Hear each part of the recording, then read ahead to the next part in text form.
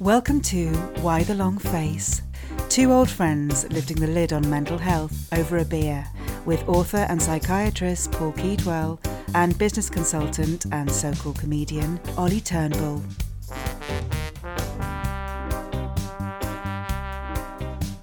Right, okay. I've got a bottle this week, actually. Oh, passing. Okay. Oh, jeez. Right, what have you got? The beer of the week is Shipyard American IPA. Nice. Mine's a Hop House 13 Lager by Arthur Guinness. So it's Irish. It's a massive 660 millilitres.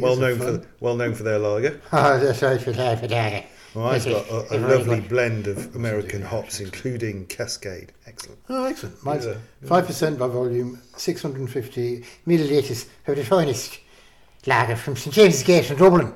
I don't talk like that in Dublin. It's more Bob Geldof, isn't it? Dublin. But anyway. More like Dublin, isn't it? More like St James's Gate, Dublin. That's not bad. Wasn't bad. Yeah. Right, cheers, mate. Cheers. Jeez, that's really nice. That's tasty. Yeah, it's got a little kick to it. It's got a real kick to it. It's going to be hard to pace myself tonight, I think. Congratulations, Arthur Guinness. You've done it again. Right. So, the subject of, now that we've wet our whistles, is, welcome, by the way, to Why the Long Face. We should have said that, shouldn't we? We should, yeah. Hello, welcome to Why the Long Face. Yeah. And this week, we're talking about what is depression? What is depression, exactly? So the whole series of podcasts is about depression, but we thought episode 2... Well, it ain't sadness, is it? Even though my book was called How Sadness Survived, but that was for poetic purposes. You've done it. You've broken your record. Within 60 seconds, you've mentioned your book. You had a book? Which is now 10 years. I'm not trying to flog it anymore. You're not trying to I don't care anymore. No, they pulped it long ago. That's right. But, said no author ever. Right. Yeah, you believe that, you believe anything. Yeah, it's still on sale, I think, Amazon, all good bookstores. That's the book you don't want to sell. I have to say, I've got a dedication. Not many bookstores have it. No, it's not a great. It's not a great floor filler, is it? It's not people walking across the window. Well, at one time, anyway. Nigella's latest. Oh, and look. Anyway, only I can be rude about my book, otherwise I get upset. Yeah, sorry, mate. That's all right. I'm joking. So, How Sadness Survived. Yeah, so that was what it was called. But depression isn't sadness, obviously. It's an interesting point. I bet there's still quite a lot of people out there who think it's just super sadness, if you like, being really sad. Yeah, just being a little bit more sad than normal. Yeah. And just why don't you snap out of it? Because normally if you're sad, what do? Maybe go and see your friends or go and watch a movie or something. That's right. The classic thing is, why don't you come out and go and see Bob? You need to snap. Bob always cheers you up, doesn't he? Yeah. But I think something that you've told me before about something that categorises it is the fact that things that used to give you pleasure no longer give you because I think, pleasure. yes, that's right. I think that's the key, because a lot of the time, people who are depressed don't report sadness. They just they might report emptiness, an absence of anything, and particularly blokes can be bad at being in touch with that emotional side anyway. And there are big cultural differences. So in America, more people would respond to a questionnaire that says, the question, are you feeling sad? Some of the time, most of the time, all of the time. And of course, with depression, most people do feel sad most of the time, okay? But there are some cultures in Africa where depression is sort of an illness of thought. So I can't stop thinking, I can't stop turning things over. That is so interesting. It's not an illness of sadness necessarily. It's not. So it's maybe one of those examples where thought patterns follow the words you use, but certainly. That is absolutely fascinating. Do you think that is part of the Western obsession, you could call it, with happiness? Yes. And the pursuit of happiness. I do. And if I'm not in a happy space, I'm sad, and that's my problem. Yeah. I don't know how that maps onto the African experience, but... I mean, there are cultural differences also in how the body responds to being depressed. So I think classically North American, Western European concepts of sadness are to do with broken heart or something to do with they feel it in the chest, and maybe that's because historically depression comes from the term cardiac depression. It was used as an analogy for heart failure. So heart failure used to be called cardiac depression. Good Lord. And then then there was mental depression. So it's odd, isn't it? But we have got this. I think we feel anxiety in our hearts. We feel like that, the classic thumping chest. And I guess people who have a lot of anxiety associated with their depression, which is most people, they get palpitations sometimes, or not. But what is that then? Because palpitations to me sound like a reaction, a bodily reaction to fear. Yeah. Is that the anxiety that's often associated with what we call depression? Yeah, I think so. I've never known a case of depression. An individual with depression doesn't have a ton of anxiety. I love the way you say, I've never known a case. It sounds like Sorry. you're a very venerable old doctor. No, it's absolutely brilliant because you are a venerable old doctor. I've never known a case. That's marvellous. Yeah, isn't it great? I wish I would be able to say, I've never known a case. In all my years, I've never known a case. Yeah. Sorry, you're saying that. I mean, you can't. It's not very useful for diagnosing depression, obviously being anxious, because you could just have an anxiety disorder. But it is rare. I mean, I can't. As I say, in all your years, they are bedfellows. But comorbid, I think is the But it's not specific enough. So, but whereas anhedonia, or this lack of pleasure and lack of pleasure, I think I mentioned we before, talked about this last time, yes. Right, is I think pathognomonic of depression. But ICD-10, the International Classification of Diseases 10, they haven't brought out 11 yet, but they will soon. It's going to get automatically downloaded like Windows 10. DSM-4 and now 5. They all agree. Just ignore the gag. What? I just said, will it get automatically downloaded like Windows 10 does? So you do it's overnight option. Suppose you put a pin in. Sorry for putting you off. That's all right. That is what the definition the core symptoms. There are 3 core symptoms. Right. 2, right? And you have to have 2 out of 3. So it's the sadness, the pervasive sadness, which you've already said it isn't always, people don't always recognise. And subjective and culturally. And culturally a bit kind of questionable, right? Or variable. And then you've got anhedonia, and then you've got lack of energy. And it boils down to that in the definition. Yeah, so 2 out of 3 gets around the problem of sadness not being necessarily a universal symptom. That is absolutely fascinating. So does that mean... for 2 weeks or more.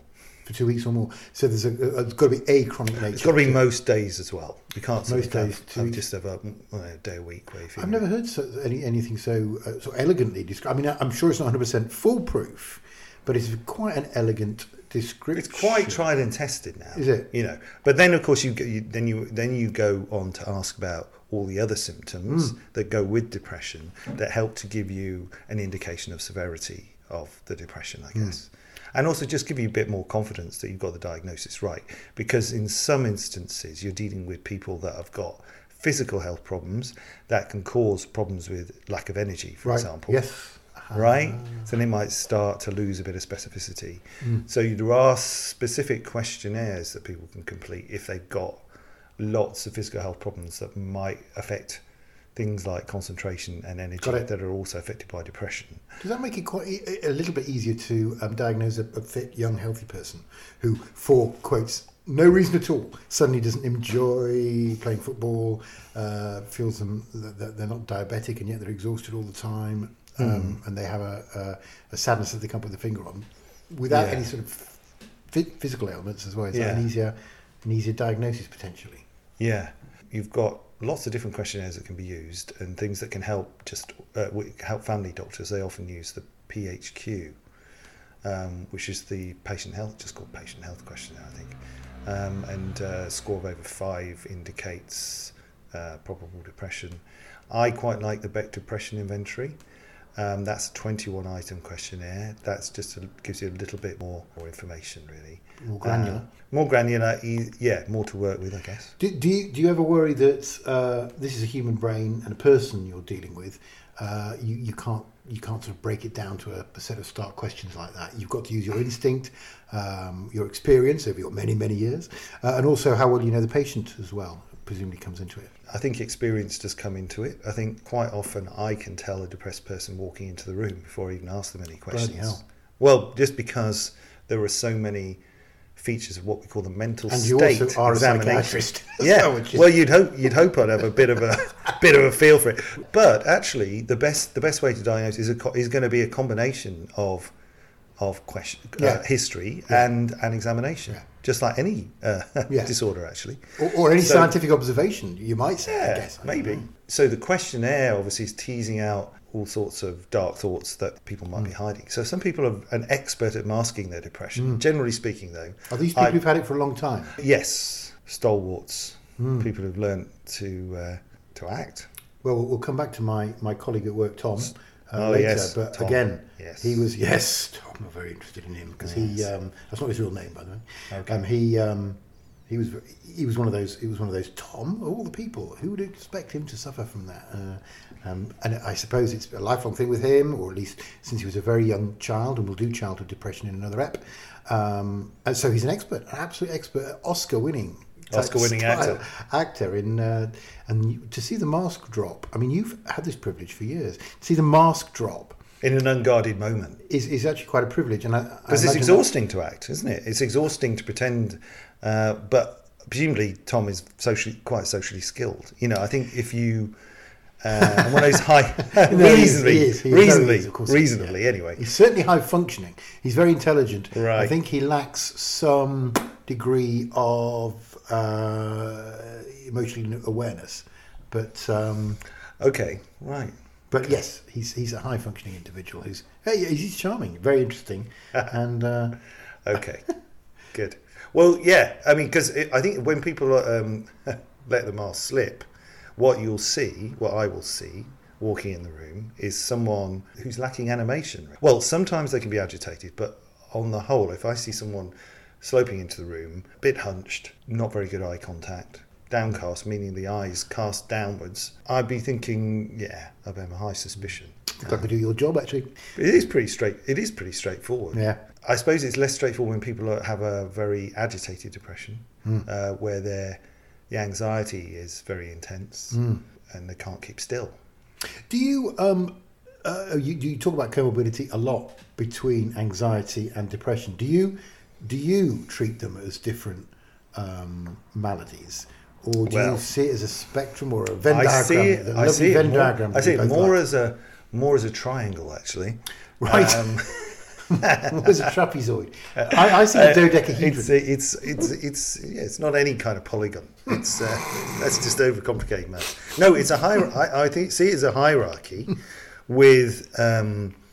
So if you treat depression, the anxiety takes care of itself. So anxiety is lower down the hierarchy than the depression. Right? Really? Whereas someone who's depressed could be depressed because they think the Martians are after them. Okay, I'm using a crass example, but they might have a psychotic illness, which is depressing the hell out of them. And above psychosis is organic, so they might have a thyroid issue, Cushing's disease. Do you mean physiological? Like some kind of hormonal problem, right. or even they're coming down off drugs. That count as organic. Oh, I see. Right, so it's not functional. It's not sort of stress related. Oh, I see. So we give that person thyroid hormone, or sort out their adrenal glands, or whatever it is. I mean, these are rarer causes of depression, but everything below it will probably sort itself out. Temporal lobe epilepsy can mimic schizophrenia. So sorry, go through the triangle again. What's at the base? At the base is anxiety disorders. Above that? Mood disorders. So depression, or depression and or bipolar disorder, non-psychotic. Then above that would be psychotic disorders, like schizophrenia. You can have psychotic depression, you can have psychotic mania. Yeah. And so, is this your triangle, by the way?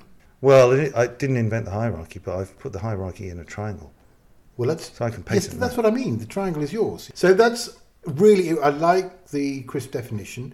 We've obviously got to we realise it's a sort of scale. In terms of severity, I'm always sort of cautious to try and think about that.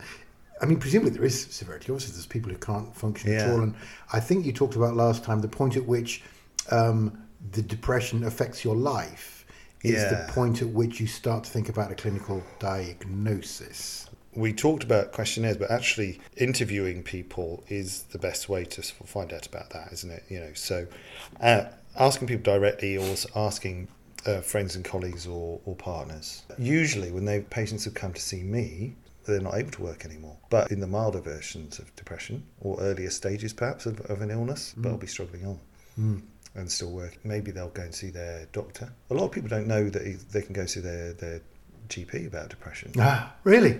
It's not proper illness. Because that idea that it's not a health issue. I think when people get to see their GP, they're probably at a point where they are really struggling with work and might need an adjustment in their working hours. But it affects functioning across the board, so they won't be functioning as well at home either. Well, one question I've always thought of, you see a snapshot of this patient at a particular time.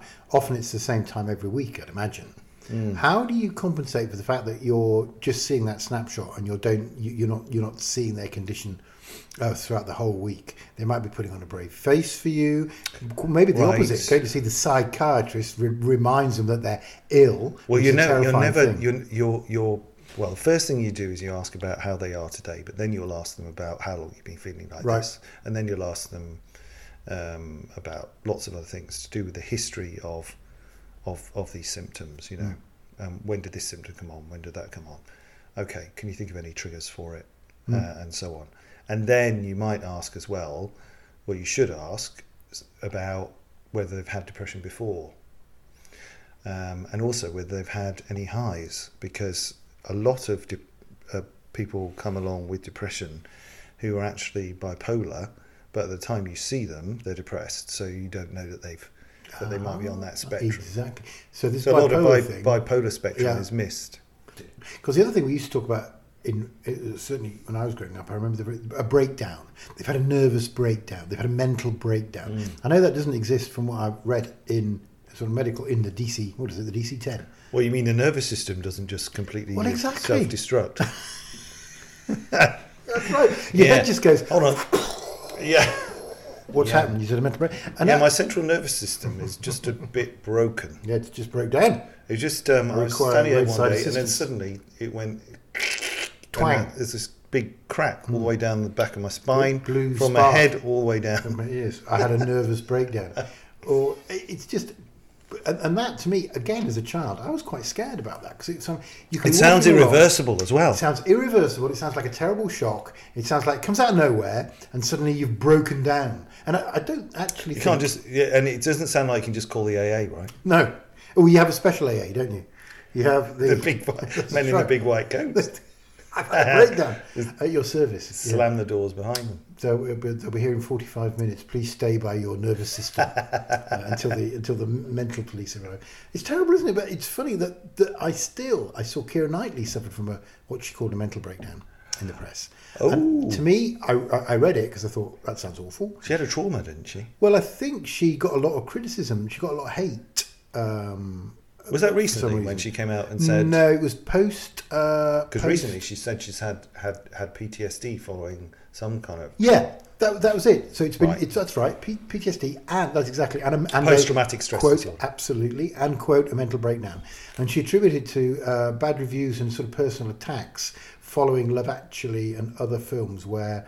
a lot of people just went, God, I don't understand why this girl... Blah, blah, blah, blah. And I always understood, because she's beautiful. Well, yes, you understood. No, Keira Knightley's lovely. I've seen her once, and she was very good, and she's very beautiful. And it's a. Well, I tell you, she was young when she made a lot of those. Well, that's my point. She's a young girl. She's her like writing register and range improved. You're overrated. Right. And you're a bit well, she was. I think she was a bit wooden then, but maybe she would agree with me. I don't know. I've never been battered in Twitter. It must be horrible, particularly for your young girl. True.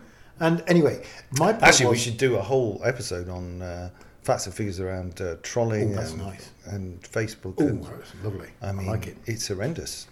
So we've talked about tests. We talked about severity, and we talked a little bit about bipolar. Well, we didn't talk about severity actually much. Okay.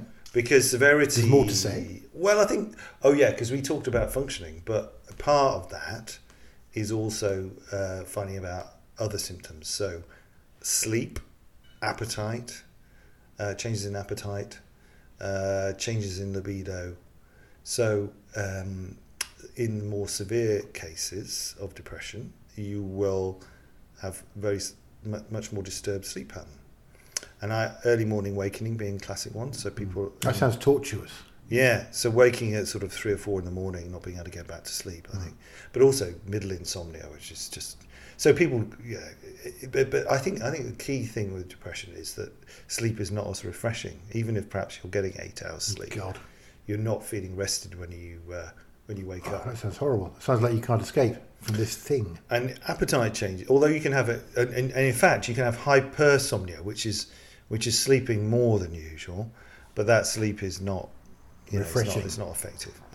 And then changes in appetite. People can be off their food a bit, or they can lose a significant amount of weight in more severe depression. So can they overeat? Overeating is also reported, although I find that that's less common in severe depression. So severe depression is mostly weight loss. I assume, therefore, if you've got no energy, you're not getting any pleasure, and you're anxious, the very last thing that you want to do is tuck into fish and chips, and you can't be asked to cook. Yeah. So there'll be a lack of drive, but together with that, there will be a genuine lack of appetite, which is strange, but it happens. Doesn't sound very nice, I have to say. And then, more severe still, you can get psychotic symptoms. Aha. Symptoms that are outside of the normal range of human experience. Does it mean sort of losing touch with reality, imagining things, hallucinating, hearing things, seeing things? And classically, those hallucinations... By the way, this voice is keeping telling you you're useless. Yeah, they're actually correct, are they? No, that's me. It's me. So, what you said before to me was, if you treat the thing below, the other thing takes care of itself. Not in that case, actually. So you're not saying that, say, a depressed person with psychotic symptoms, you gave them antidepressants, depression went away. That doesn't necessarily mean psychosis. Well, there'll be a little transition, maybe giving someone antidepressants and an antipsychotic. It is a bit complicated. The way you determine how you treat someone in these sort of situations is what came first, the depression or the psychosis, okay. right? I'm so, if the story is you started off with a classic depressive type illness, and then that deepened and deepened over time because you didn't get help quickly enough, which a lot of people do, and it's not their fault. Maybe they don't have anyone to walk them through it and say, look, you're depressed and get some help. Then they develop psychotic symptoms, which are classically mood congruent. So the voices you hear will be, as you said, you're useless, they'll be critical, they'll tend to be in the second person like that. You are this, you're that, you're bad, you may as well kill yourself. That's the other severity sign, by the way. Is it suicidal a voice that thoughts. You know, or is it an unknown voice? That's what's always kind of freaked me out. It's usually unknown. God, that's how the brain can concoct its own character that doesn't exist. It's terrifying. Yeah, it's usually unknown. And then delusions can develop around or secondary to those mood congruent voices, where you start to think people have got it in for you. And Which makes some kind of sense. It's one step from there to thinking, this is a conspiracy, and the neighbours are trying to poison me or whatever. And then beyond that, even more severely depressed, would be punishment feelings. Pathological guilt. I'm responsible for all the problems in the world, and I deserve to be punished. I deserve to be poisoned, but we're getting to quite a. And then classically elderly depressives, they sometimes get Cotard syndrome, which is this thing where they are convinced that they're dead already, or parts of their body are dead. But so, is that a depressive? So that is a classic depressive psychosis. Yes. Whereas if someone just started to hear voices. Got it. That does make sense. Your triangle is without depression, the psychotic illness developed and became more florid, and then people became genuinely terrified that they're being persecuted. Is the most common scenario, paranoid schizophrenia. Then, if you sorted out the schizophrenia with an antipsychotic medication, then the depression would usually go too. Wow. And the anxiety, of course, because the anxiety is secondary to all those delusions. Which makes a hell of a lot of sense. Yeah. No, so the triangle works, man. Yeah, no, the triangle is and if you had temporal lobe epilepsy that was causing you to have hear voices, then you would treat the epilepsy. You wouldn't treat someone with antipsychotic. For the record, he's brandishing the bottle and poking it in my direction with every syllable of temporal lobe epilepsy. We have attempted to, I guess, to sum up what depression is, how it presents in different ways in different cultures, but it's basically the same animal wherever you go.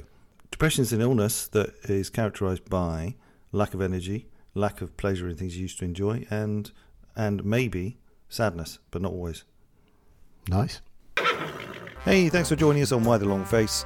As ever, we're here to inform, hopefully, and entertain, but we're not here to give you medical advice. There is, however, information on our website about where to get help. See you next time.